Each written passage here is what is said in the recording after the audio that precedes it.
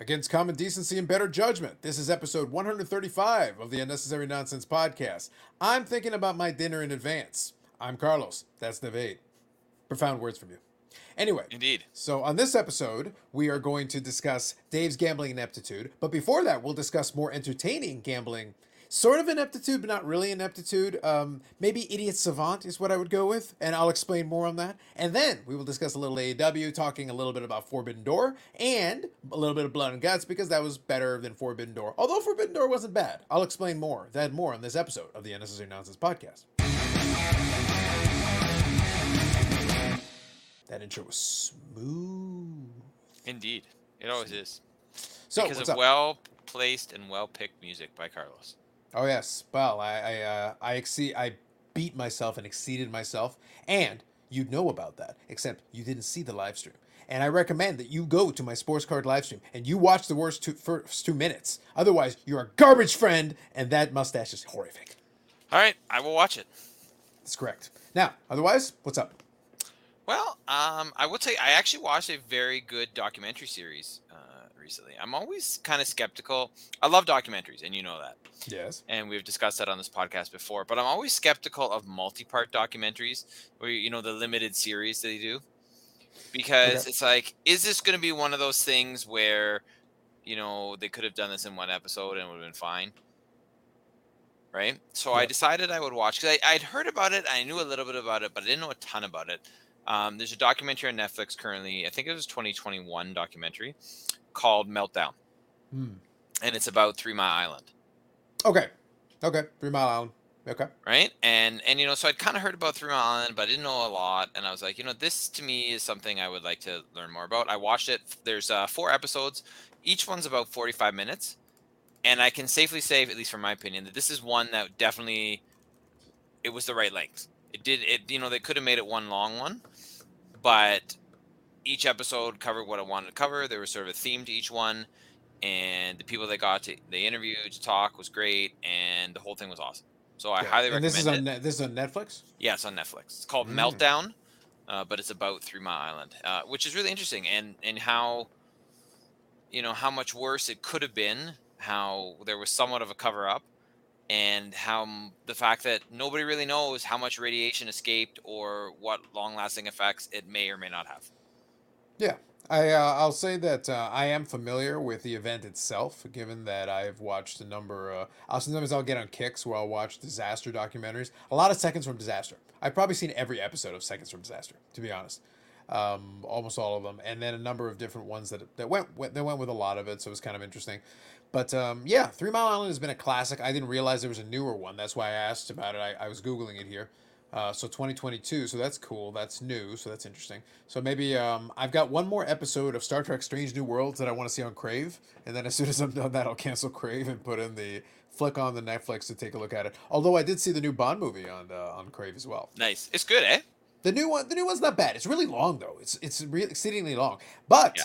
the context about which I watch it will lead me into my first story. All right, let's hear it. So some story time with Carlos. So I was actually watching the World Series of Poker because I've basically flipped on Poker Go because I still like poker a lot. So it's one of those things I actually enjoy watching, and I'm happy to live stream. I'll watch the live streams of poker, especially if the coverage is decent, and the Poker Go coverage is pretty good. And right now we're in the midst of the World Series of Poker. The main event is coming up soon, so that's going to be coming on very shortly in the next I think in the next couple of days or whatever. But yeah, this is World Series of Poker time. They got a lot of events and everything, and they were covering a lot of the different events on that Poker Go broadcasting platform. But I was watching, I think it was called the Players Championship. It was a $50,000 buy-in, which is basically the kind of thing that means it's going to lead you to, the best players. They're, for the most part, they're pros. You're not really going to use a satellite to buy into the $50,000 buy-in one because, even if you could, you'd be then like, okay, so you're going to use a $50,000 buy-in to get into a small field full of predominantly professional players who will eat your lunch for the Right. most part. So it's like, do you really want to get in there with the Sharks, or do you want to participate in one of the other ones that maybe have a broader field and you probably got a better shot? But anyway, Right, yeah. so they ran the tournament and it ended this past weekend. I want to say it ended. It was between Friday night. Sorry, no, it was during the week. It was like Thursday into Friday morning, something like that. I forget now. It was so long it felt like it. So they did the final table is when they started the coverage, and the final table I started watching it maybe about 8 or 9 p.m. and it just kept going on and on. No, you know what it was? It was Thursday into Friday morning because Friday we had Canada Day off. So that's what it was. So anyway, Okay. so it starts at a reasonable time and it goes and they're able to eliminate some players and everything and it's going and it's going and they eventually get down to heads up. Now it had taken some time to get there, but they got the heads up, and it's these two guys. It's this guy from Brazil, and this other guy whose nickname is Jungle Man. Now Jungle Okay. Man is the defending champion. So I want to make that clear before I give more context. So Jungle Man is the defending champion, and the thing is he has a thing where he's got a whole shtick, Mm-hmm. and his shtick is that he is basically a flake and weirdo. But the way this has manifested itself in this one is that he is Jungle Man Dan, except for this World Series of Poker, because now as they approach the final table, he went into his final form, Macho Dan Savage. So now he's Macho Dan. To just understand what I just said. Now, I'm going to show you a picture of Macho Dan, and it'll become abundantly clear what we're talking about. So this is him heading into the final table. Okay. So he's So going, he's doing his Randy Savage ripoff. yes, but he's doing a combination of two. Now, number one, he's got the Randy Savage costume circa 1990s, and he was actually eating Slim Jims at the table at one point. So he had that Okay, going for him. points to that. I will give Yeah. him points for that. No, and he was doing the Macho Manisms, the cream of the crop, that whole bit. Nothing means nothing, funky like a monkey, and he was going into the whole bit, and he would just keep doing it. Did he And say, "Oh yeah"? absolutely, and he had the hat, and he would do the gravelly voice throughout the course of various times. But he's got the cape there, and the cape on the back says Savage. So he combined the Slim Jim Randy Savage with the '80s Ricky Steamboat WrestleMania 3 cape Randy Savage. So it's a lot of stuff, and he's basically the World Series of Poker belt. There, he's actually an AEW belt. So this man is just confused. There's a lot going on here. Is what I'm trying to say. I like it. You know what? I appreciate it. I Yeah, appreciate him. he committed to the bit. The important thing is he committed to the bit, went for it, and Dave, you'll be pleased to know that Macho Dan Savage repeated as champion of the Players Championship. This man is your champion. Solid. Back Solid. to back, back to back. I But like it. the other thing about it is that the final table was taking so damn long that I had it on the one screen muted because I didn't need to hear the commentary and I could actually see the whole cards and stuff. So that was fine. That's all I really need to just follow. I'm watching the chip counts, and the final table was basically this like titanic battle because the other player, even though with all the antics and everything, he was not getting distracted. He was staying in his game. He was staying in his lane and focusing on what he was doing. Made a lot of very shrewd moves. But as a result of that, because neither guy fell out of pocket, even though with all the antics, he was playing a pretty solid poker game. He would take some Yeah. chances, but he was playing solid. And because both guys were playing solid, basically they were going back and forth. It was like this titanic battle where one guy would get a couple of pots and put the guy in the ropes. He's starting to get a little short stacked, and then all of a sudden the other guy would come back and double up and then chip away at the other guy. And they were going back and forth, back and forth. And it went on for hours. Like, I'm not exaggerating, it went on for hours. And the problem was the format was actually very slow. It's a good poker test because I think you had to play like 7 different games of poker. And what happened is they would rotate them every couple of hands or every certain time period.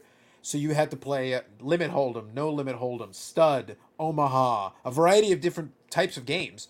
So you have to understand all the different, betting structures, understand the strategy of the different types of games, the different ways, and the dealers would keep swapping it out for you. And Raz was one of them. And I'm familiar with these, I've heard of them, but like they're different rules, betting structures, a whole bit. As a result, though, it wasn't like a no limit hold'em where at any point you could just snap your fingers and the game ends. Right.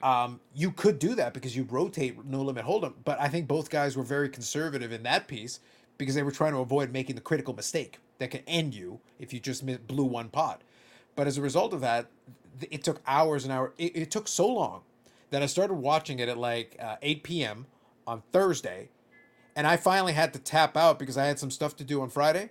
I had to tap out at 7 in the morning, Dave, Ooh. and they were still going. And when I tapped out, they were dead. They were at a dead heat again. They had gone back and forth. Each guy had had a chance to eliminate the other one, and they were back to a dead heat after all those hours of playing. So, like, I can imagine that being extremely taxing mentally because you're not only playing another guy who's playing really solid, you're also playing all these different games. And imagine if you forget something or you get out of pocket as far as a strategy on one of the games. and you're not going to be strong in every game. There's going to be some games that are going to be a weakness for you. So you got to understand how to play all the different games that they're playing. So like I said, as a test, it was a very good test. And it's just hilarious that the guy dressed up in the goofiest costume was able to repeat as champion on a very difficult format after hours and hours of competing with the other guy. And the other guy put up a hell of a fight. So it was very interesting. So that is his second bracelet. The other guy, by the way, is a former bracelet winner himself. So both guys have at least had some success in the World Series of Poker, tournament format. Right. So both guys are legit guys that even if they're not the biggest household names. But I think Macho Dan has elevated himself a little bit with being a 2-time bracelet winner. That's pretty solid for a prize of mere $1.5 million. Of course. Peasant dollars.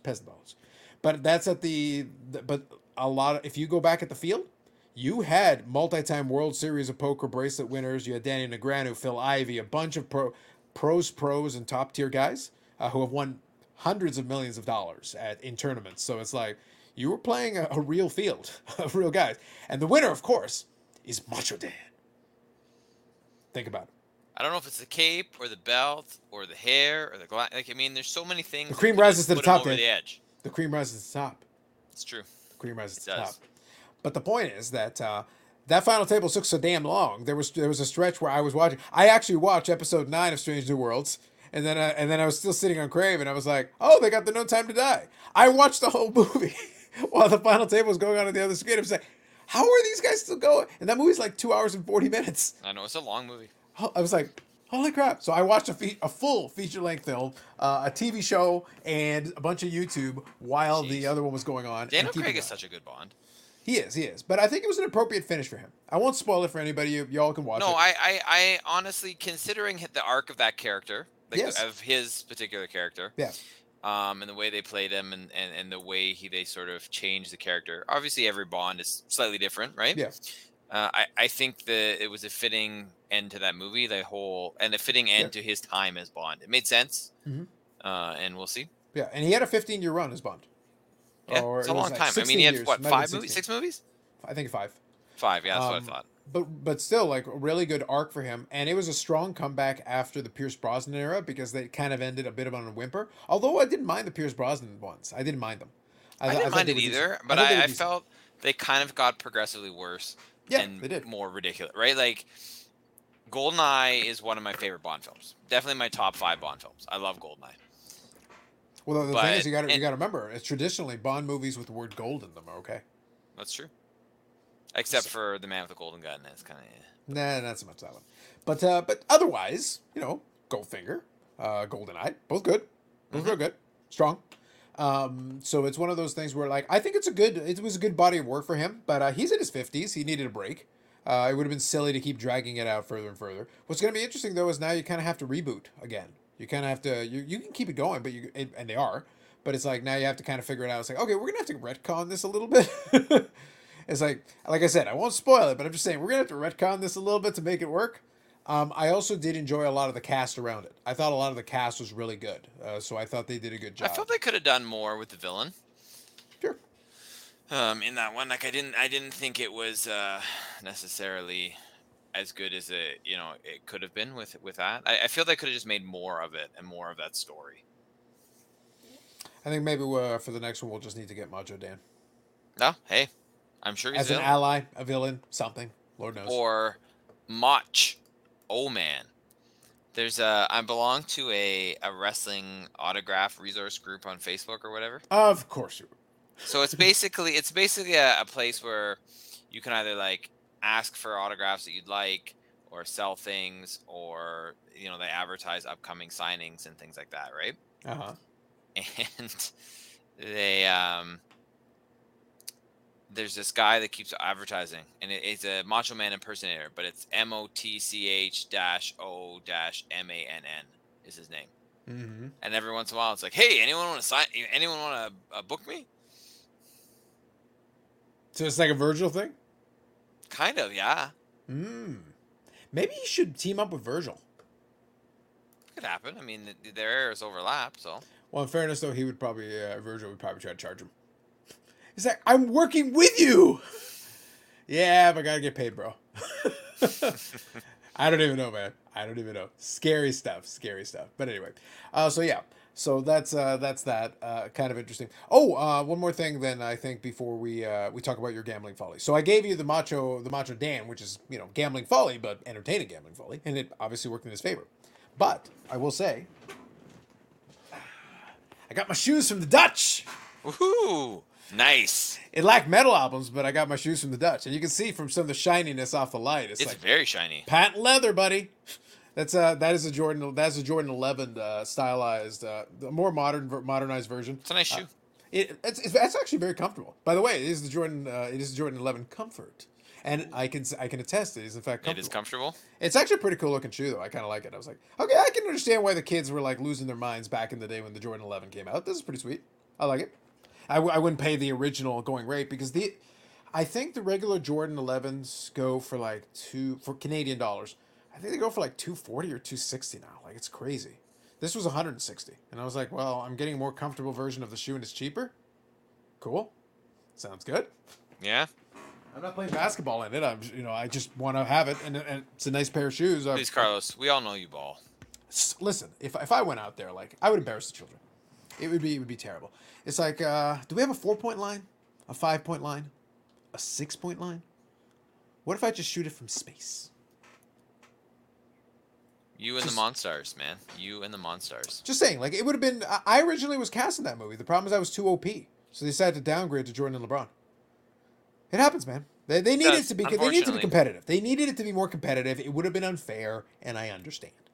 That makes sense. Like I don't take it personally. I understand. I understood their logic and their thought process. But yes, so I did get my shoes from the Dutch. So good job, Netherlands. At whoever did it. I didn't get my metal albums though. Like what the hell, man? Nice. My Burt Blyleven auto, my metal albums, something, dudes. Is it coming in a separate package? Like what the hell? It probably is. I mean, let's be real. Okay, so now let's talk about your folly. Who gambles on baseball regular season? What kind of an idiot? Like the same kind that would think that mustache looks good. But like, what kind of an idiot would actually Carlos, bet on regular just season? for the record, you are in the minority on the mustache. Yes, but you're surrounded by idiots. I've said this for years. Idiots, all of them. You look. Sometimes you want to bet on baseball. Sometimes you don't want to bet on baseball. You can bet on baseball, but bet on a series. don't bet on individual games. It's too random. Like it's literally random. A team could be great and lose 70 games. If they lose 70 games, they won over 90. If they lose 60 games, they won over 100, but they still lost 60. You're basically about a 50-50 proposition with a really good team. Yeah, that's fun. Whatever. It's not like I never bet like a crazy sum of money on anything. So, but it does add up. That's the point. Is that I'm still trying, even with house money. I'm still trying to win. My goal is to make that house money grow by whatever amount. I'll take a couple of shots. If I'm going to take a shot, I'm going with a parlay. If I'm going to take a stab at something, I'll do a parlay because then you're getting really good odds. On an individual game, what kind of odds are you even getting? Like barely 2-1? Sorry? On like a regular game, you're getting like barely 2-1 unless the team's like really bad. No, you could get better than 2-1. It depends on the game. Like, it's the pitching matchup usually. Yeah. Yeah, right. That's basically what they're looking at. But the problem is the pitchers don't pitch enough anymore. So I can't even like pitching matchup. Yeah, it helps, but if they don't go past the 6th inning, it's like, well, that leaves enough innings for the game to completely swing and but pitching like, advantage. Here, let me. I just, as we're talking, I'm not betting anything right now, but I'm going to log in because I want to see, unless my phone dies, because it could die at any minute. Listen, are you trying to suggest that you're not sitting there patronizing everyone's favorite person? Indeed. Not today. Okay. Right. So I'm just trying to see if games that have not started, the best odds. Oh, I'll change it. Sorry, where do I I was gonna say for games that haven't started, you might be looking at tomorrow unless there's like a. I know, but I want to get. But I'm gonna change the. Just figure out how to do it. Are you trying to switch from American odds to decimal? Yeah. Right now it's like plus 280 or plus whatever, right? I think plus 280 is like 2.8. I think. So, all right. Maybe plus. So, maybe of the games tomorrow. Yep. Okay, I'm just checking so far. What's the best? So, if you bet the 8 so far, yep, that's the highest. Plus 188. Yeah, so that's less than 2-1. Is the highest. Yeah. That's the thing. It's like, yeah, you're taking a flyer, but you're already kind of behind. You're not even getting 2-1 odds. So if you do succeed, it's like over time you are losing a little bit on there because it's basically a 50. You're basically getting a 50-50 shot, 50-50 coin flip, and even if something's almost a 50-50 coin flip, that would be it's around the odds that you're getting on betting on black or red on the roulette wheel. Okay, so 48-ish. Yeah, so like because you're getting under half, you're getting a little Yeah. under half. So like that's basically the odds. You're going bet it all on black, red, 00. No, no, no, don't do it. That's like betting on Trout being a good baseball player. Sorry, moving on. Ooh, My shot of the you day. went there, eh? Wow. Anyway, moving on for your follow. Okay, next. A little bit of AEW Forbidden Door. So first one, good show. I thought overall I enjoyed it. I'm not going to cover a lot of these matches because honestly, a lot of them are kind of one-offs. They're not really going to be. Can I eat it on this one though? Because I'm not going to take back what I said, but I was wrong.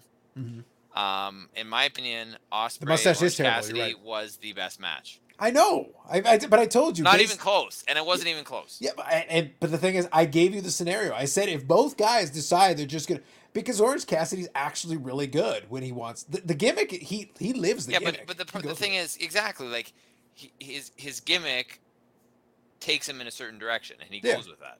Yeah.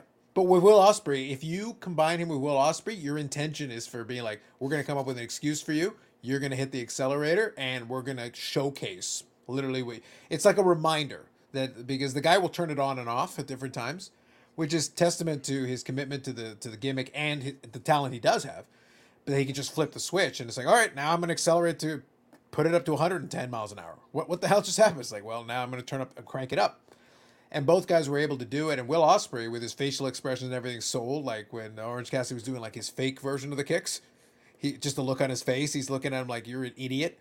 And then boom, he actually starts landing the kicks and really hitting them in there. And both those guys can go in the ring. So if they decided to do that, that's what ended up working out. So that was pretty good. Now let me quickly zip through a couple of these. I have the I'm not going to talk about anything in the buy-in because honestly I didn't watch it, so I don't know. I'll go back and scan Only it. the fact that the buy-in actually led to a match on Dynamite. That is true. That is true. Danhausen came out and distracted the Ass Boys. Yeah, and I'll talk about that on the Blood and Guts a little bit. So we'll talk about that here in a second. Although I do enjoy Max Caster's raps, I've got to say. He does his job. That's kind of the thing he does. Okay, so start off with the trios tag team match. I'll be honest, not that compelled or interested. It basically fell though to what I said earlier. It was going to be Jericho and that team winning because we're going to the Blood and Guts match. That's pretty telegraphed. You kind of know. That's why I say like it was a good match.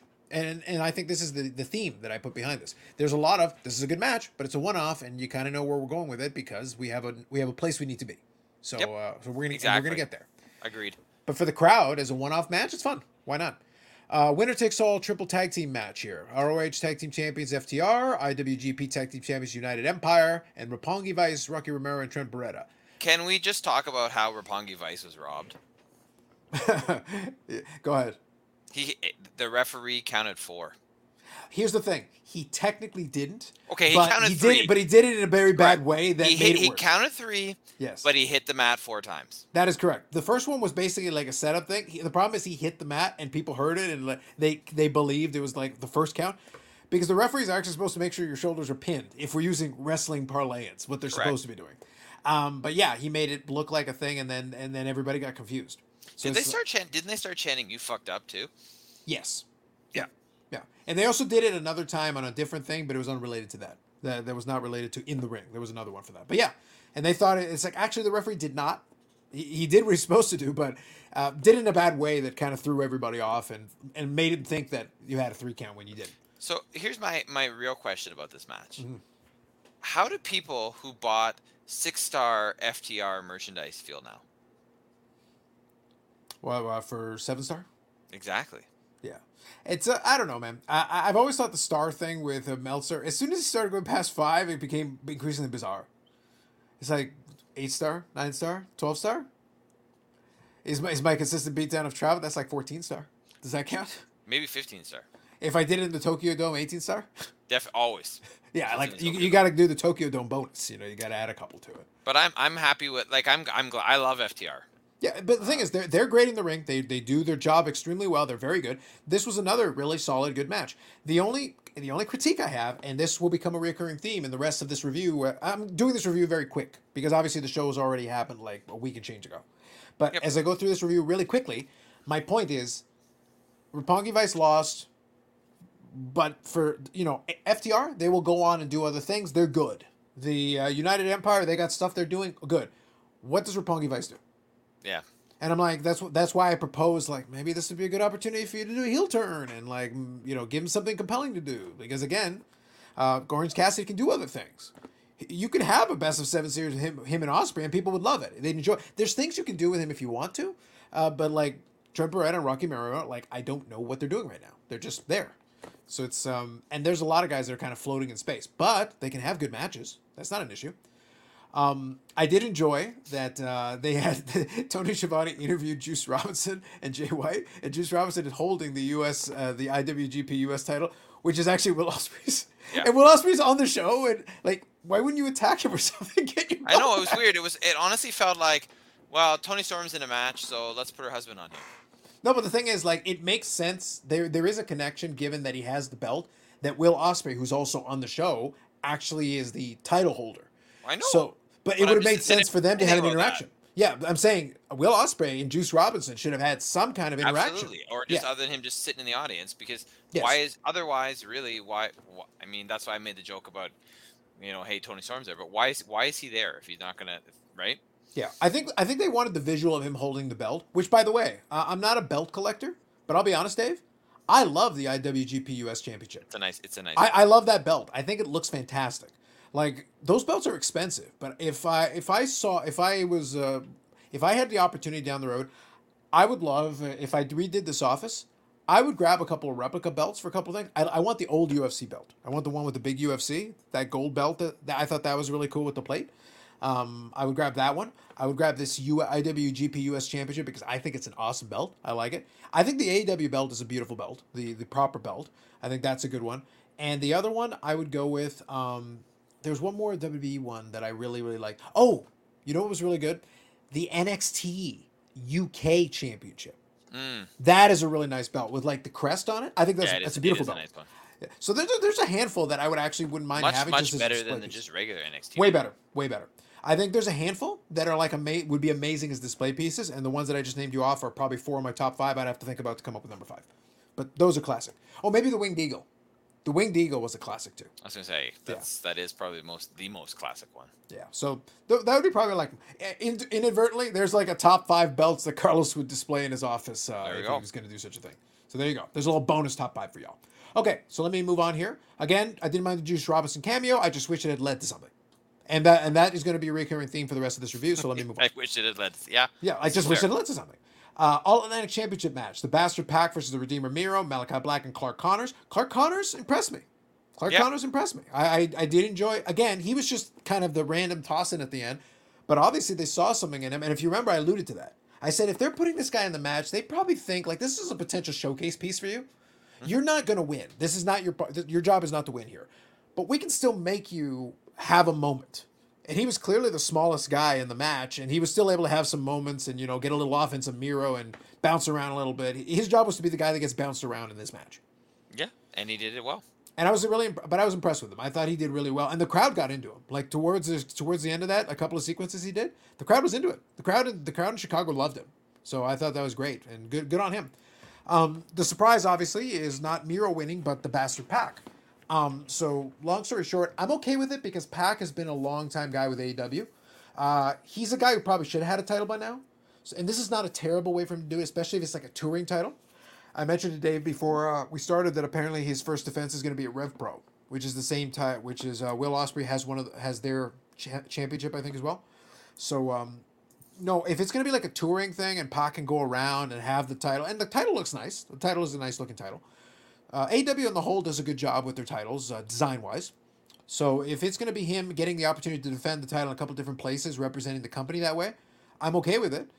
But I want to see then something from Miro. Unless of course, and I've given the caveat, I will accept this outcome if this is merely an avenue for us to have our destiny. Haas Fight Championship. And there's Well, several guys who need this. The problem is, Carlos, I don't think it is. No, I don't think Tony Khan is seeing my vision. I need him to see my vision. The Haas Fight Championship is what the people need. They don't even know they need it, but they need it. That's the thing, right? Is that they don't know they need it, but they really do. Like, and all of a sudden, it's like all of a sudden Keith Lee's stock goes up, Miro's stock goes up. Wardlow, I have something for you. What? Haas Fight! Haas Fight! And then, when the moment is right, because if they're able to continue doing some good things with Ring of Honor, right now he's got something to do with Ring of Honor. It's good. When the moment is right, you can bring back Brian Cage, because all of a sudden, here's another great guy that fits beautifully into my newly minted Haas Fight division. Yeah. Another one. Perfect. And I can build you matchups. It's like, dude, we got this. Don't worry. We can have a Haas Fight on Rampage. We can have a designated Haas Fight match. Let's do it. I know. This is greatness. Otherwise, I enjoyed the match. So did you at least, did you enjoy the match? How did you find this one for the All Atlantic? The whole match overall, it was okay. Mm-hmm. You know, like I was thinking it was good. Like I felt it was one of those things that the matches at the beginning of this card, basically everything up till like Ospreay versus Cassidy was good, or above average. Yep. And except I didn't think the first match was that great. It was kind of there. That's fine. Yeah. But other than that, yeah. And then it kind of just started to go downhill from there. Mm-hmm. I think it's good that the black mist was used to take Miro out, because at least that's logical. Yeah, right. And it gives you a bit of an out, right, as to say why he didn't win. Well, because I think a lot of people were expecting Miro to win, and then he didn't. But it's not like he didn't get beat clean.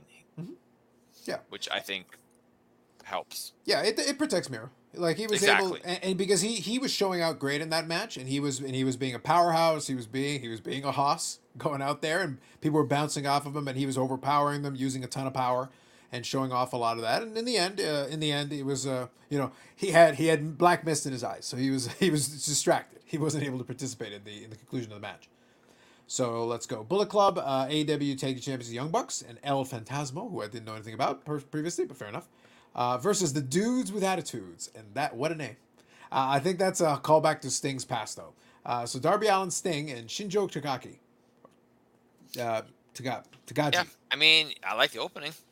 Yeah, Sting is a crazy individual. I did call that though, didn't I? I said that they find ways to have Sting splash and jump off things. That's kind of the deal. But I will say, and everybody goes crazy because it's Sting. Yeah, but here's the thing: a review did a very good point. Usually it happens during the match. In this case, they did it at the beginning. Very sneaky, AEW. We were expecting it, but we weren't expecting it at the beginning. We didn't see it coming right there. Good move, good call. Decent match. Because they pointed at the ceiling, right? And at that point, you're expecting him. They're giving you that he's going to repel from the ceiling. Yeah. Sleight of hand. Yeah. And then he doesn't, and you're like, what the hell's going on? And then he jumps off the entrance tunnel. That's right. So look, I like the sneakiness. I like coming up with a clever way of doing the trope a little differently. You mixed it up a little bit. That's good. And by the way, the crowd was into it. Sting I did appreciate Tony Schiavone on this. Did you catch what he said? Well, I caught a couple of things he said. What specifically are you referring to? When he says, "It's Sting!" Yeah, no, exactly. Right? And then he goes, "Well, I've done my job for tonight." Or whatever. It's very self-aware. Like, that's literally his get. I've done what I'm supposed to do. I can call it a night now. If you notice, though, during that special show, they rotated out the third man in the booth. They did. And they did that on Dynamite on Wednesday, too. To be blunt, I like it because it mixes it up. Because Kevin Kelly's actually quite good. So I didn't mind having him there. He did a good job. Taz was doing a really good job. I think he was Kevin Kelly, is he like the American announcer for New Japan? I believe so, yeah. Yeah. But he used to be on WWE, too, right? Yeah, absolutely. For years. Yeah. But the thing is, he's a good broadcaster. He knows how to do it well. He knows how to do it very well. And, like, this made perfect sense. Like, the move, they were able to shift and rotate. Shivani had a match. Jim Ross did a match. Like, they were able to rotate people in and out. No, I don't mind that, and especially considering the event that it was. Yeah. Right? But I think it's also good bringing in Jim Ross as, like, a closer.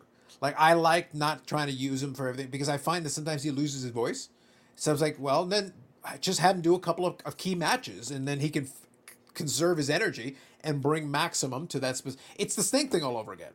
Sting is in his 60s. You're not going to have him wrestle 25 minutes.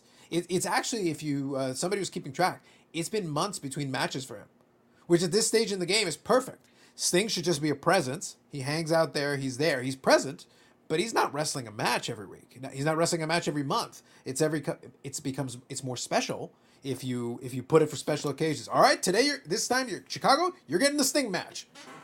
Oh yeah, and you also don't want him having that many matches at his age and his condition too. Yeah. Right? You want it's better for everybody. He can have time to relax. He can have time to. Yeah, he can be fresh. He can be, if he's got any injuries, he can work through them and then get healed up, and he's just better off. All right, skipping ahead a little here. Tony Schiavone interviewed Yumino, and Chris Jericho threw a fireball at his face. He's still a wizard. Apparently. Moving on. Okay, so the AEW Women's Championship match. So Thunder Rosa and Toni Storm. Some awkward moments in between, but for the most part, they're both professionals. They're both pros. They know how to do it. I was okay with the match, except it ended like with the final reckoning, which is an ode to Dustin Rhodes, who trained Thunder Rosa, which is great. That's fine. Here's the part I don't like, which is what I said before. Okay, Thunder Rosa won clean. Now what? Well, exactly, right? And it's not that Toni Storm did a bad job, and she accounted very well for herself. And again, it was a solid, decent match for the two. But it's like it felt like the end of a story that wasn't a story. We just had a match, but like, what's the next? Like, Toni Storm could theoretically, they could try to do it. Like, oh, we'll do a rematch. Why? Like, there was no shenanigans. There was nothing like off or anything. Like, Thunder Rosa won clean, final reckoning. Yeah. So, and it's like, okay, well, Thunder Rosa, back to the shelf you go, because I got nothing for you. Britt Baker's kind of busy right now, and like, it would make no sense for her to randomly be a challenger. That doesn't make any sense. No, there's nobody that, the only person that I think would be like the next sort of step, realistically, would be Jade. But Jade's got a championship, and and really she's technically got a feud. Right? Yeah. Right. Yeah, true. She's involved in a feud too. It's not like, but you also don't want, right now, at least I don't think you do, one woman holding both belts. And the thing is, even if you wanted to do that, she's still too green. She is better in the ring. Like, she is doing better, but she's still only like 34, 35 matches in. Like, it's not a lot of matches. So it's like, she's done well with the way that her presentation has been solid from day one. Basically, they've gotten this right. But it's like, she's holding this belt, but at some point somebody has to take this. If you want her to compete for the main championship, then somebody has to take this other belt off of her so that you can keep rotation going. You've got to have that. There's no logical challenger right now. Toni Storm would have been a very logical one to challenge. Again, some shenanigans at the end, a little heel turn, some frustration or something would have at least given you the impetus for the next match. But now you're like, okay, so what's Toni Storm doing now? And what's Thunder Rosa doing now? Yeah. Like, literally both of them walk away like, okay, I have nothing for either one of you? Question mark? Yeah. It seems like a bad move. Exactly. There's no logical place for you to go with either of the people. Yeah. And again, to be clear, that's only Toni Storm's second loss and her only clean loss. She's 9-2. So it's fine. She'll get another couple of wins. She'll get up to 11, 12-2 or something. Like, her record is still sparkling on the whole part. One of her losses was to Britt Baker in shiftiness. And she was able to avenge that and beat Britt Baker clean. So, great. All good. But, like, I don't know what's next. I got nothing. So it's like, well, that's what I say. You made the cardinal mistake. The one thing I said don't do. The one thing. The outcome is fine, but what we got out of it is like, but now what? Like, I got nothing for either one of you now. Okay, fine. IWGP United States Heavyweight Title match. Match of the night. Will Ospreay versus Fresh Squeeze Orange Cassidy with new theme song. Yeah, great match. Beautiful. Yeah. Beautiful match. Great stuff. Like, for the two guys, it's a showcase match, and it re-emphasizes Orange Cassidy is a very good wrestler. So it's good stuff. Good stuff. Okay, next one. Zack Sabre Jr. taking on the newest member of the Blackpool Combat Club, Claudio Castagnoli. Yes. Yeah, and deservedly so. Someone may have put on Instagram a card. That I did appreciate the Cesaro card for reasons, So yes, and and I enjoyed his presentation. I think the song is kind of fun. I like the little jumbotron thing he's got going on. They got like the fist with like the cross for Switzerland and all that, and he's in great shape. Like he's in Yeah. phenomenal shape. He still looks as strong as ever because that dude is strong as an ox. He did give Zack Sabre Jr. a lot, but Zack Sabre Jr. is like a top tier wrestler. Like he's a great technical wrestler. It was a little weird how they structured that match, but it did give the two guys some time each to showcase different things. Claudio got to showcase a lot of his power, which is crazy, and he is a great technical wrestler. They did the thing with the swing and all that, so that was great. The crowd was in. The crowd was huge. The pop was huge that he got. He got a huge pop for it. Great reaction from the crowd. It was good. He seemed to enjoy it. I did enjoy the almost pulling off the surprise finish right off the top. Boom, running uppercut, which by the way is a great looking move when he does it. Like the running uppercut, he knows how to do it. He throws his Yes. body into it and really makes it look good. Agreed. And then hits the neutralizer. And it's like, ah! It almost looked like he was going to win the match in a couple of seconds. And then they got a decent length match out of it. It was pretty good. And the right thing. And it was a good way to set him up, to build him up then for the Blood and Guts match, which we'll talk about in a minute. But otherwise, anything else you want to add? I enjoyed the match for what it was. I like the introduction. I like the reaction of the crowd. Correct outcome because he's got something to do on the Wednesday, so we had to set him up. Yeah. I don't have anything to add to that. All right. I did enjoy. Here's a line too. This is from Jim Ross. Make no mistake, he's a pro wrestler, not a sports entertainer. Huh? Take that, WWE. That's Jim Ross saying it. Suckers. Anyway, moving up. All right, IWGP World Heavyweight Championship match. Switchblade Jay White taking on Adam Cole, taking on other Adam, Hangman Page, versus the Rainmaker, Okada. I really didn't like this match. It was janky at different times. It was I think all the guys know what they're doing. They're all very good. I feel like the structure of the match was janky. Now, from what I understand, it's possible that Adam Cole actually had a major concussion early in the match. I caught the closing sequence, which made sense because it looked like there was an issue, so they kind of had to call an audible. So it was kind of an awkward finish. Correct. But yeah, if he had a concussion early, it was a mistake. And he also has a torn labrum. Like he had that issue going in. So it's like he is banged up, and then he got banged up worse. And it's like maybe you should have like called an audible, and because they could have continued as a 3-way, and it still would have been really good. And I think it might have actually been a little easier if they hadn't had to work around a problem. So Yeah, and Jay White was going to win this match. yeah, for sure. He was keeping that right. title. So the fact that if Adam Cole had to come out of it, it's not gonna, it's not like you're drastically changing the outcome. I mean, you might have changed the finish, Yes. but the outcome's not going to change. Yeah, my biggest disappointment, honestly, and like I said, I think the injury had a lot to do with the jankiness. The finish was messed up because of that as well, for sure. I think my biggest disappointment is that you didn't do the Rainmaker spot. I think you bring Okada out here, you have him hit the Rainmaker on somebody. It doesn't finish the match, but have him hit the Rainmaker. You teased it a couple of times, but he was never actually able to hit it. And I was like, well, you got the crowd there. The crowd's into this. They're cheering for the Japanese guys. Give him the moment. They even did the camera thing where he was going to set it up, and they did that big camera zoom thing that they do in Japan. Let him hit one. Just let him hit one on somebody, and then have somebody else break up the pins so that it doesn't result in the end of the match. For sure. That was a missed Agreed. opportunity on my part. So I think you have to call that spot and do it. So let's scroll through here. I'm just scanning through. Overall, like I said, the crowd actually held up the match very well. So it was good. But otherwise, there were some missed opportunities there. AEW Interim World Championship match. Jon Moxley taking on Hiroshi Tanahashi. Great match. Solid. They got into Tanahashi. Once the match went for a little bit, they started to get into Tanahashi stuff. So I think it was really good from that perspective. Moxley's solid. He knows what he's doing. Overall, the correct finish. And I did appreciate that they called the finish as the Death Rider, which is what they call it in Japan. So like, good call. Well played. So AEW Interim Champion, Jon Moxley. And then obviously they continued forward and had the piece where they're going to give him a defense because they're doing because I think it was, I want to say, on Rampage they did like a battle royal. I haven't watched it, so I won't speak to it, but obviously they set it up so that he could have a challenger right away, which good. Is an interim champion, have him defend the title a couple of times because it'll keep things interesting, keep things fresh. In the meantime, until Punk's ready to come back, so let him do that, and I think that's better for everybody. That was the one thing I am looking forward to watching that match. I have not watched it either, but yeah, so I'll check it out. I'll scan through it. I totally plan to. Yeah, so let me skip ahead now. Let's do Blood and Guts here, and we'll finish up on that. All Blood right. and Guts on the whole, I thought really well done. I did appreciate that they focused the entire second hour on the Blood and Guts match.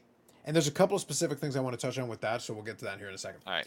So for AW Dynamite Blood and Guts, they started off with All Ego Ethan Page taking on Freshly Squeezed Orange Cassidy. They're coming off a great performance and everything.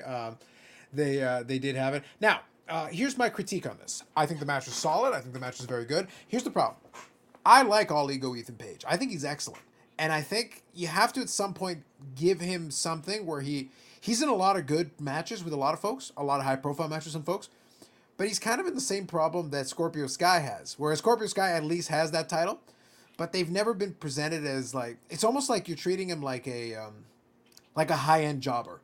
He's basically like what Lance Archer was for a while. Like, we know he's really intimidating. We know he's really strong. He looks really good. He will destroy some people for a while, build them up, and then set them up to be fed to somebody. At least Lance Archer, though, did get the IWGP US Championship win against John Moxley on a TV taping, on a TV show. So, like, he actually got to win a title on TV. So it was really good. So he got that. So that was good for him. But yeah, I want to see something for All Ego Ethan Page because he's really good. He's got the character work. He knows how to be a great heel.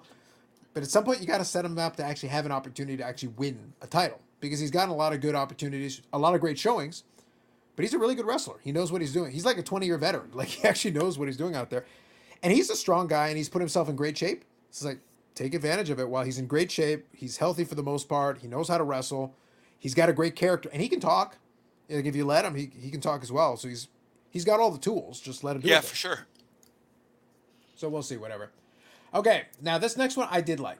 So Tony Schiavone to interview Christian Cage. I am enjoying Christian Cage as he enters into smarmy Christian Cage territory. I do like me some smarmy Christian Cage. I'm a big fan. I mean, you called that from the very beginning, right? Of course. As well, Yeah, right? You said, heel Christian is the best, and it will happen. absolutely, 100%. It was only a matter of time. But here's my point. I actually like the direction they went with this. This was not exactly what I was expecting, but I actually like it. Because smarmy Christian Cage, my favorite type of Christian Cage. See, I like Christian Cage, heel Christian Cage in general. But smarmy heel Christian Cage, Dave, wah! Chef's kiss. Chef's kiss. So, he goes in and goes double down on Jungle Boy's family. Love it. Your entire family's dead except your mom. Love it. Love it. Smarminess. Love it. All right. And he basically says, well, I'm not the one who's going to wrestle the match. Bring in Dark Luchasaurus. Yes! Yes! To just destroy Serpentico. It was glorious. We love Serpentico, but we know what we love more? When Serpentico gets destroyed. Especially by Dark Luchasaurus. What's not good. to love? I mean, and honestly, I think the way Luchasaurus wrestles and some of the matches Luchasaurus has had, I feel that him being a heel works. Yes. But if you notice, here's something for you to keep an eye on. You will notice he dropped some of the high flying, not as many flips, a little bit. He relied a lot more on standard kind of big man power moves. If he's going to wrestle as different styles of heel, that's actually good because it gives you a distinction between the two characters. Yeah. Yeah. As Dark Luchasaurus, he's focusing a lot more on the power game and really nailing some, because he's a big dude. Like, he's a big dude. And he's in shape. He was on Big Brother, right? Was that? He was on Big Brother one season. Oh, really? Interesting. Yeah. Yeah, interesting. But yeah, I think I like the look. I like the presentation. I like the new music. He's got a new music as well to go along with it. So like, I'm appreciating it, and I'm appreciating Christian Cage continuing the theme, because when he initially turned, he said like, "Well, I'll use these guys for money. I'm not here to help out young talent. I'm here to make money. Well, I may as well ride this out and ride it out until the wheels come off." I'm like, "Yes, smarmy Christian Cage, yes." Honestly, it's a good thing they're doing. It's good, and I feel.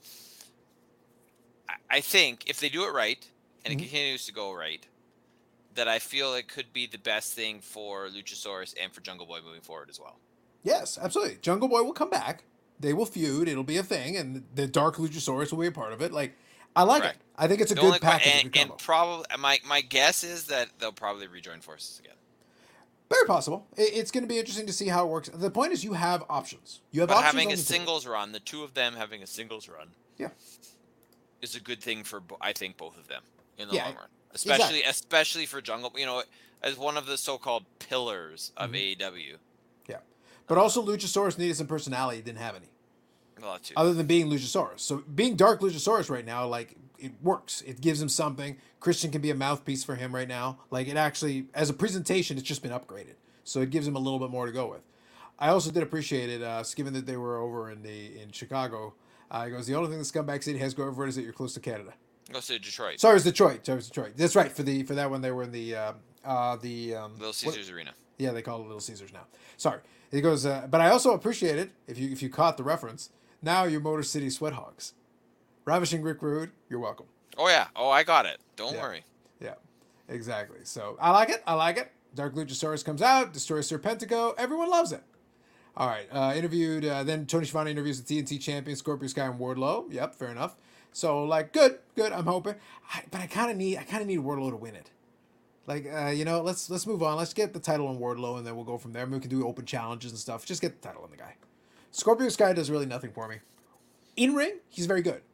But he's got the same problem right now that Ethan Page has, where it's like, in ring, you're both good, but, like, I'm not feeling it. Like, to be honest, if you separated the two, Ethan Page has the bigger upside right now. And I like Scorpio Sky in the ring. I think he's solid. But it's like, you just don't have a personality without somebody else there. It's just weird. But anyway, whatever. Okay, so let's move on here. And they're going to do it in a street fight, which should be all right. I think that plays well. Okay, Trios Tag Team match. The Acclaimed, Platinum Mask Caster, Austin and Colton Gunn with Anthony Bowens and Billy Gunn versus Danhausen and FTR. And the people were jacked up that FTR came out. They were freaking out. And of course, to me, the most important and critical thing, I love Danhausen. I enjoyed Danhausen. He got a little offense in there. That was good. But to me, the key is Billy Gunn has turned on the Ass Boys. Sort of. Ish. Implied. And the miraculously healing powers. Anthony Bowen can walk! Which we all knew was coming. I feel they didn't execute that as well as they could have. No, it happens. Like, it's one of those things. Like, I got it, but it's like, look, they're kind of a comedy act, the thing that they're doing. Here's the thing. I still enjoy it. I think that I still think Billy Gunn is having something. I do. It's weird though, because I feel slightly uncomfortable. Every time he says "Scissor me, daddy ass." That's literally the point. Literally the point. It's just so cringy. It's just so cringe every time. Yes, like, correct. And then and it's Yes, correct. But it works. No, I'm not going to deny that it doesn't work. It works beautifully. It's just so cringy. Billy Gunn knows exactly what this is. He's just rolling with it. He's having a good time, man. He is having a great time. He thinks it's hysterical. Like, look, he's the guy who had to try to make Billy and Chuck work. By comparison, this is way less cringe than Billy and Chuck. Way less. On the scale of cringe, he had to be Rockabilly at one point. He goes, this is 1,000 times better than some of the shit I've had to deal with. Yeah, that's true. 1,000 times better. That's true. Such saying. Just think about that. And there was what was the name of it? There was a brief stable that he and Road Dogg had in TNA when they couldn't call themselves Road Dogg and Billy Gunn. They couldn't call them the. Yeah, they were Voodoo Kin Mafia. Vincent Kennedy McMahon, Voodoo Kin Mafia. It's like, this is such a stupid name. This is such a stupid gimmick. And I think the Road Dogg is high. Super high. Moving on. All right, Sunday Night was backstage with Jay Lethal and Sergeant Singh. Don't really care. Fair enough. Whatever. It'll lead to a Samoa Joe match. The match will be fine. Okay, Jade Cargill with Stokely Hathaway and Kira Hogan taking on Layla Gray. This was a weird sequencing of events. So, like, Layla Gray had a good showing. Good. Yeah. And then they basically badmouthed Athena and Chris Statlander so that they came out. And then Layla Gray attacked them after she just lost the match to unofficially join the baddies. After Stokely Hathaway said something to her, and then Jade was like not aware of this or not into it, but here we are. And Jade is asking for more competition. Like, I don't know. It's a little convoluted. Look, fine. The match was fine. The post-match was weird, but I'm sure they'll get a chance to talk through it later, but fine. Whatever. Just a little strange for me. They got to figure out, though, what the end game is with the Jade thing, because pick who the one who's going to dethrone her is. I don't care what it is. You could pick Statlander or Athena, and I'd be happy with either one of those outcomes. Yeah. But just pick one. Pick one, and one of these two ladies should probably take the title. We haven't seen Athena wrestle a match yet, have we? I think I'm pretty sure I have. Like not on Dynamite or Rampage, have we? Not sure now. Because I don't think we have. Like she may have wrestled on Dark. Yeah, I'll double check that. I'm curious now. You got me thinking about that one. I'm not sure. Here, I'll think look it about up. Right, I'll look it up as we Yeah. continue. All right, AEW Tag Team Champs are backstage, so they have a little talking thing. Fine, whatever. Okay, and then it went to the Blood and Guts cage match. Okay, so I'm not going to go over each individual component of it. I did like it. I thought it was good. I think it was very amusing. They were trying to do a lot of stuff in this match. I did appreciate there was one spot that they eventually finally gave up on, which is probably a good thing. I won't, like I said, I'm not going to talk about all the stuff that happened in the match, but I do think that it was very funny when Ty Conti was trying to pass Chris Jericho a bottle through the cage, and they were struggling for like half an hour. It just was taking forever. It wasn't happening. It was so good. I will say, for the most part, match was very satisfactory. A lot of people got in their bits, in their whole bit there. So very entertaining. Claudio got to come in and clean house a couple of times and got to do a ton of great power moves. Again, building off of the great reaction he got. Awesome. Now, if you will notice, there's certain things they did that were very good, including the needed spot off the top rope. Sorry, off the top of the cage. By the way, kudos for reinforcing the top of the cage so everybody was able to maneuver around. It was solid. It was solid footing for everybody. No problem there. Very solid. I will give them credit for that. So we often knock the technical work. Yes. And that was it was on point. They nailed it. Exactly. Yeah, they nailed it. And so was the crash onto whatever he crashed onto.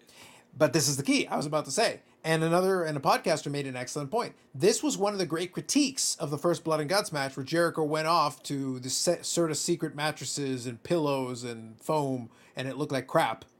But this time, first of all, Sammy Guevara is a better guy to do that kind of a move.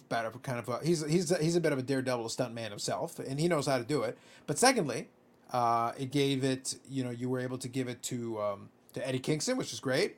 The crazy look on Eddie Kingston's face after he sold it beautifully, but the stuff he landed on, it looked good, and I guarantee you it was extremely safe the way they did it. And he landed prime right in the middle of it. By the way, the camera angles were also better. Everything was 100 times improved over the first iteration. The camera angle was correct for this type of fall. The landing platform was better set up. It looked 100 times better, so the crowd was able to get into it. You didn't knock people out of it. Beautiful. Yes. Yeah, so like great. And even the interference pieces were all logical for the most part. It was just funny to me because during that one pace where Ty Conti takes out the referee, it's like, well, she is a judoka. She literally is a person who studied like Brazilian jiu-jitsu. It's like, it's just funny that right now she's a valet, and it's like we forget that she actually has been a wrestler for a while and has competed in combat sports legitimately. But and then Ruby Soho comes out to kind of even the odds and stuff. It's like that was all fine. Like it was silly, but it was meant to be funny. According to I don't know in what context, but according to the roster page on AEW, Athena has had 2 matches. So I'll bet Dark. Her 2022, her career and 2022 overall, she is 2-0. Okay, so I would wager probably Dark or Elevation then. She's probably had a couple matches on there. Probably that's probably where I would see them. But yeah, for the most part, good. And then obviously the Blackpool Combat Club / Eddie Kingston, Santana Ortiz were going to win. Correct. Playing off of it made total sense.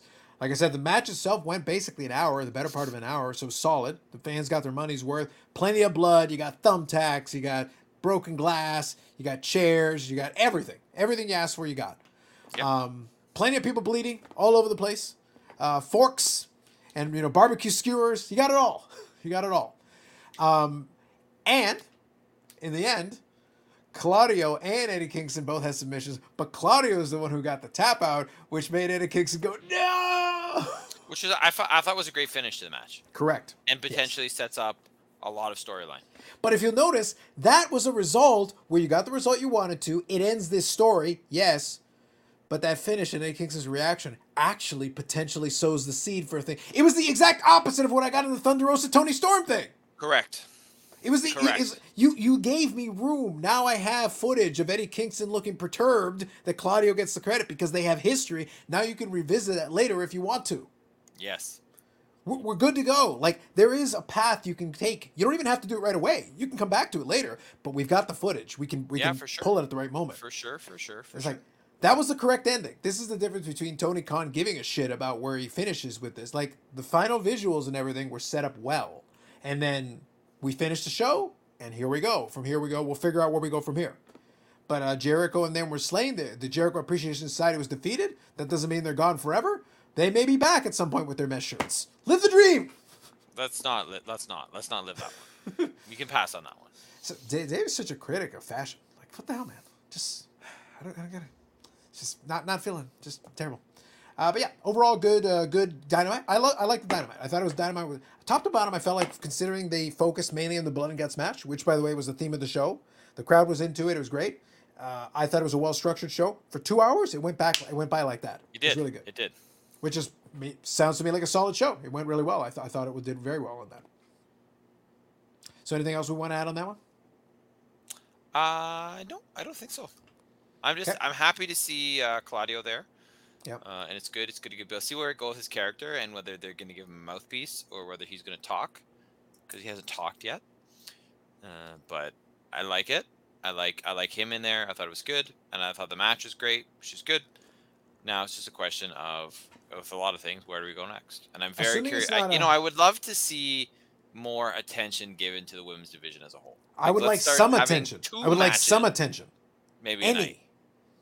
Yeah, right now attention is like at a 1 out of 10. Like I'd like to see like a 3 or a 4. Like I'm not even asking you to crank it up to 10. It's like give me a 3 or a 4, because right now it feels like there's a lot of stuff in your women's championship. Your AEW women's championship is in limbo. Like we literally have a champion who has no logical place to go from here.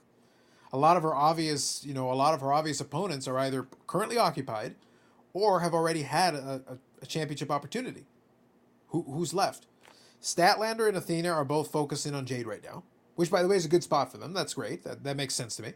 Serena Deeb, you already had that match.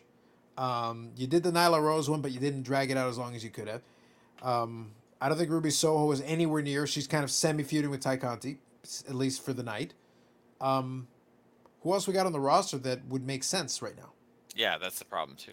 Like, unless you literally want to go back to Britt Baker again, like, right away. It's like, but it literally makes no sense. You're just shoehorning it in there, like, just for the sake of doing it.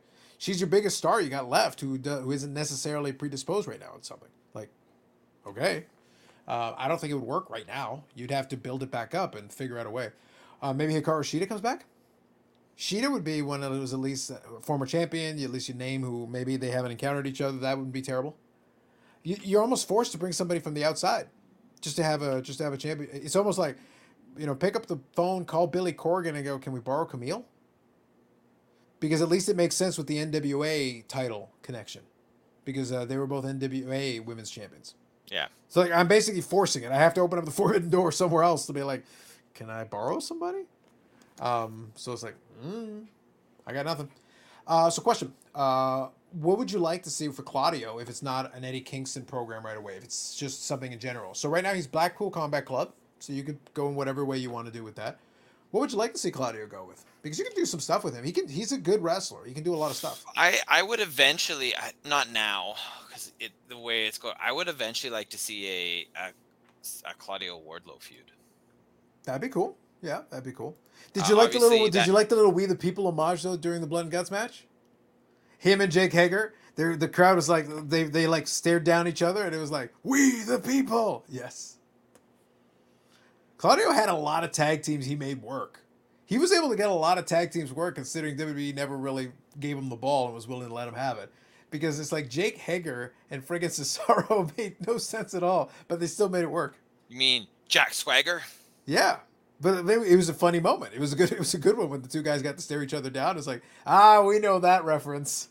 Well done. Well done. No, I like. You know what? That's something I like about AEW, is that they're not pretending. I mean, WWE does it every once in a while too, but they don't pretend that other companies and other storylines don't exist. Yeah. Right. And I like those. If you're a wrestling fan and you pay attention and you know the history. Mm-hmm.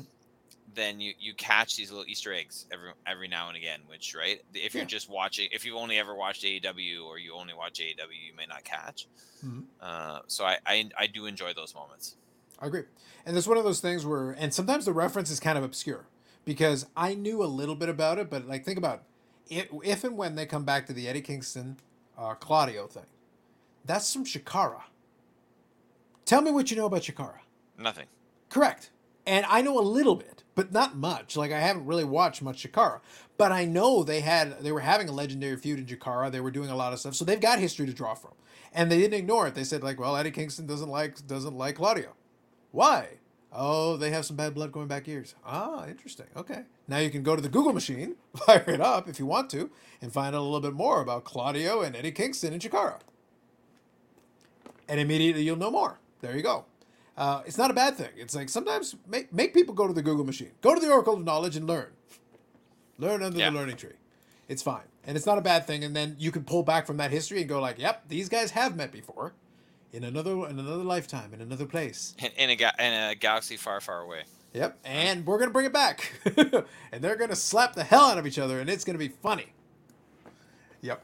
All right, good stuff. All right, so I think then that's good. So we'll see. I didn't get a chance to see Rampage. I'm gonna watch it here a little bit later on tonight and get that done. But otherwise, I think it's a good episode 135. I think we're good to call it a wrap on this one. Indeed.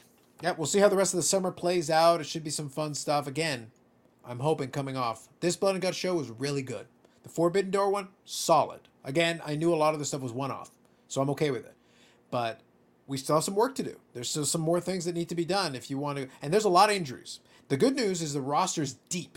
It's like Marianas Trench deep right now. Like they can pull people left, right, and center that can go and immediately fill in the slot. Next man up, we got a lot of them. That roster is deep. You can go deep into that bench and still put together great matches. But you do want to start building up. Again, I want to see All Ego. My wish list right now for the summer for Tony Khan. I want to see All Ego Ethan Page really get a more prominent role. I think he's great. I think he's really great. I want to see the women's division get anything. I'll settle for just about anything. Let's start somewhere. Give me something. I don't care what it is. Give me something. But I need a reason for there to be that women's championship. Do something with it. I don't care what it is. Do something. Yeah, for sure. And then the TBS championship, great. But Jade has to lose eventually. Figure out who that is. Give us a path to get us there, and I'm content with however you want to do that. But get us a path, because then Jade can do other things, maybe compete for the heavyweight championship. Maybe that's the deal. The AEW Women's Championship. Maybe that's the thing. But she's got to lose somewhere and at least continue to build up her thing. And she can be pissed off about it and go on a run, devastating the countryside. Whatever. I don't care. She just needs to have a reason. Right now, she's just kind of coasting along and racking up her wins, and it's good. I like the manager as a mouthpiece as well. She can talk, but I like that he adds something to it. That's good. But they're right. She does need some better competition. And whether that's Athena or Statlander, she does need better competition. You can't keep throwing her, folks off the indies. And she's going to look good, but eventually you have to let her have some marquee matchups. Yeah. So we'll see. All right. So that's good. So we'll be back coming up right at the tail end once again. Banner at the end. iTunes, Spotify, Google Play, wherever you get your podcasts. Otherwise, go watch it on the fucking YouTube. Go do that. Check. Go watch it on the YouTube. That way you get hand gestures and the first 2 minutes of Carlos's live stream, at least. Listen, I'm not even joking. Watch it. Be horrified. That's all I'm saying. That'll be it for us this time around. We'll catch you in the next episode of the Unnecessary Nonsense Podcast.